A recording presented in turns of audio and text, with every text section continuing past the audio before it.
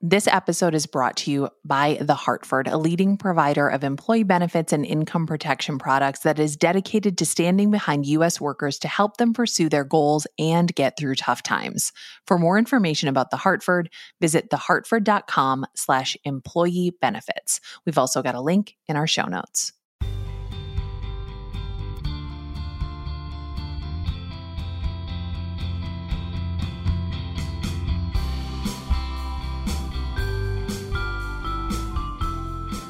I'm Nora McInerney, and it's going to be okay. I work from home. I should say I try to work from home. I spend a lot of time answering knocks on the door from children who want to know whether or not they can play Roblox, or who want me to know that whatever I hear from their sibling, it is not the full story. These, by the way, are my children. Mostly it's my children knocking on the door. Sometimes it is the neighbor kids. Sometimes they are also knocking on the window and waving and mouthing words because whatever the story is, they want to get ahead of it. Yes, they might say, only one child is crying and possibly injured. But what I need to understand is that the crying child got what was coming to them after a series of betrayals and backstabbings, crosses, double crosses.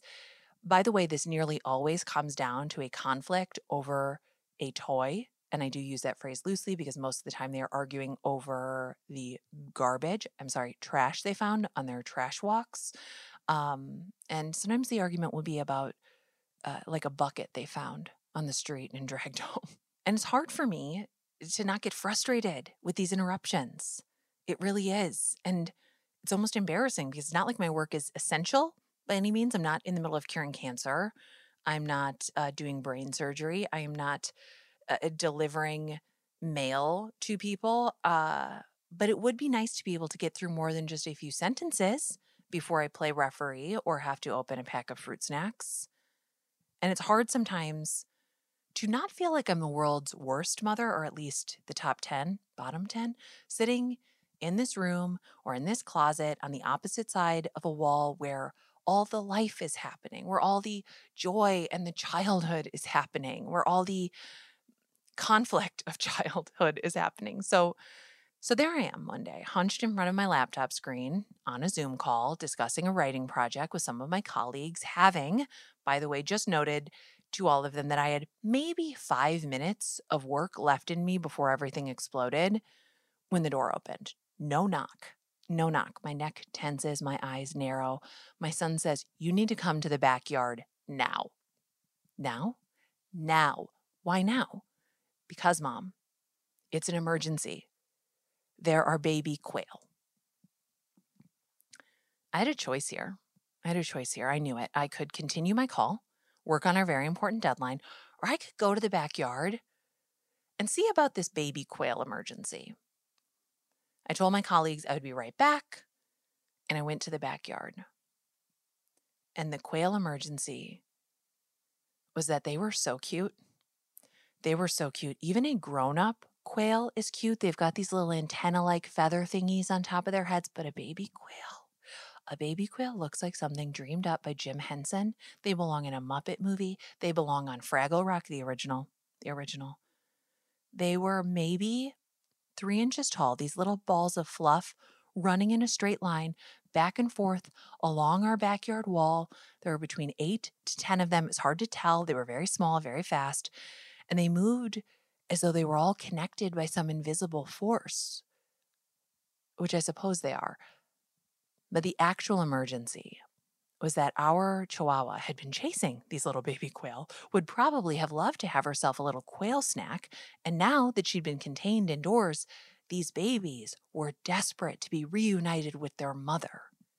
Their mother had decided to put on her own oxygen mask first and run under our back gate to safety, which she totally ditched the kids. My kids were very distressed. They were very distressed. They were very worried that the babies would never find their mother. They could not be convinced that many, many, many, many, many years of evolution means that Mama Quail knew best. She'd be back for her babies once we'd gone inside and the backyard was empty. They did not believe me. So in 108-degree heat and dressed in full-body synthetic unicorn pajamas, my sons herded these little birds out of our yard and under the gate back to their mother. Later, somebody told me that when quail have a home, they stay there. And it has been months since our family became essentially, conservationist heroes. And guess what? The quail are still here. They are our little buddies. They are our little extended family. They're still running in a line through the backyard, all grown up. And now, when our chihuahua wants to chase them, they're big enough to fly over the back wall to safety. So what I'm saying is if someone opens your door today and asks you to go see about a quail emergency, you go.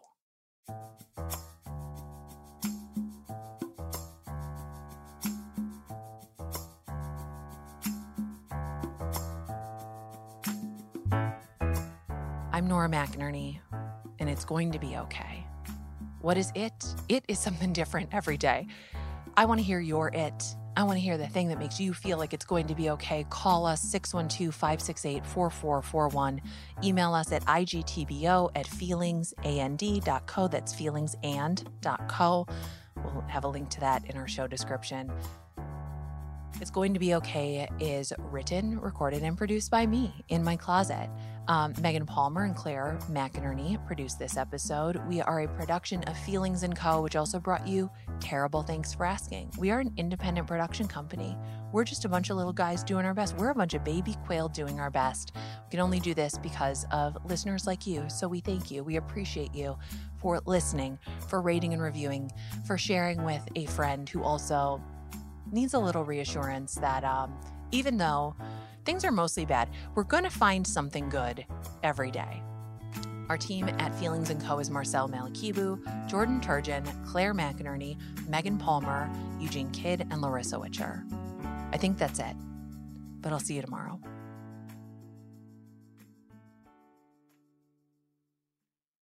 This episode of It's Going to Be Okay was brought to you by The Hartford. Employee benefits have always been hard to understand. They're even tough for employers to explain, which just makes it worse for people like you and me. The Hartford knows there's a better way. They're a leading group benefits provider that's using familiar language to get straight to the point when it comes to the benefits they offer. Because if your benefits sound confusing, who's going to know how to actually use them? Learn more at thehartford.com/benefits.